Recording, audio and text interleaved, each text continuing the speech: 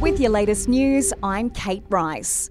More than 4.7 million Aussies will receive a boost to their welfare payments from today. That includes those on JobSeeker, who'll receive an extra $1.77 a day.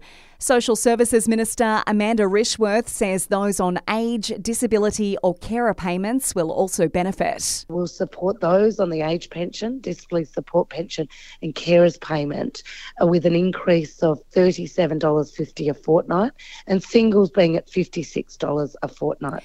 But the federal government is copping some criticism over the size of today's increase to welfare payments. Charmaine Crowe from the Australian Council of Social Services says it just doesn't cut it as the cost of living continues to climb. That's why we're calling for income support payments to be lifted to at least $76 a day. That would take those income support payments above the relative poverty line and help people live with dignity, ensuring that they can cover the basics. Overseas, and Vladimir Putin has made a surprise visit to the Ukrainian city of Mariupol.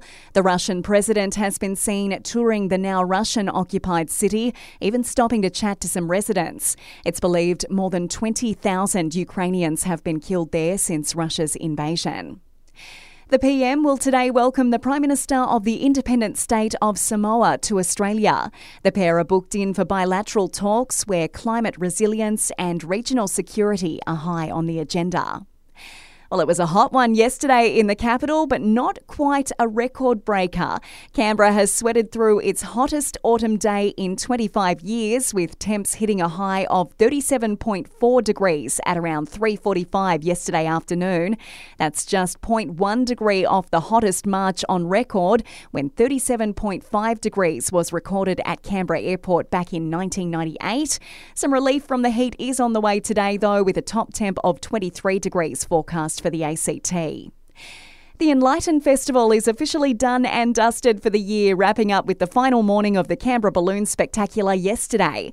Ross Triffett from Events ACT says it's been a fantastic turnout across the event, especially at the festival and concert hub.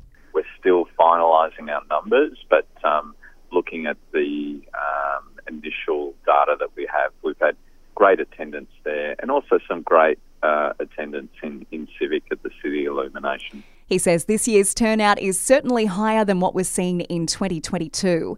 And in the UK, the Royals have marked their first Mother's Day without the Queen. A photo has been released of King Charles as a baby sitting on his late mother's lap, paying tribute to all in the UK who are missing their mums on the special day. And that's the latest in news. We'll have another update for you right here later this morning.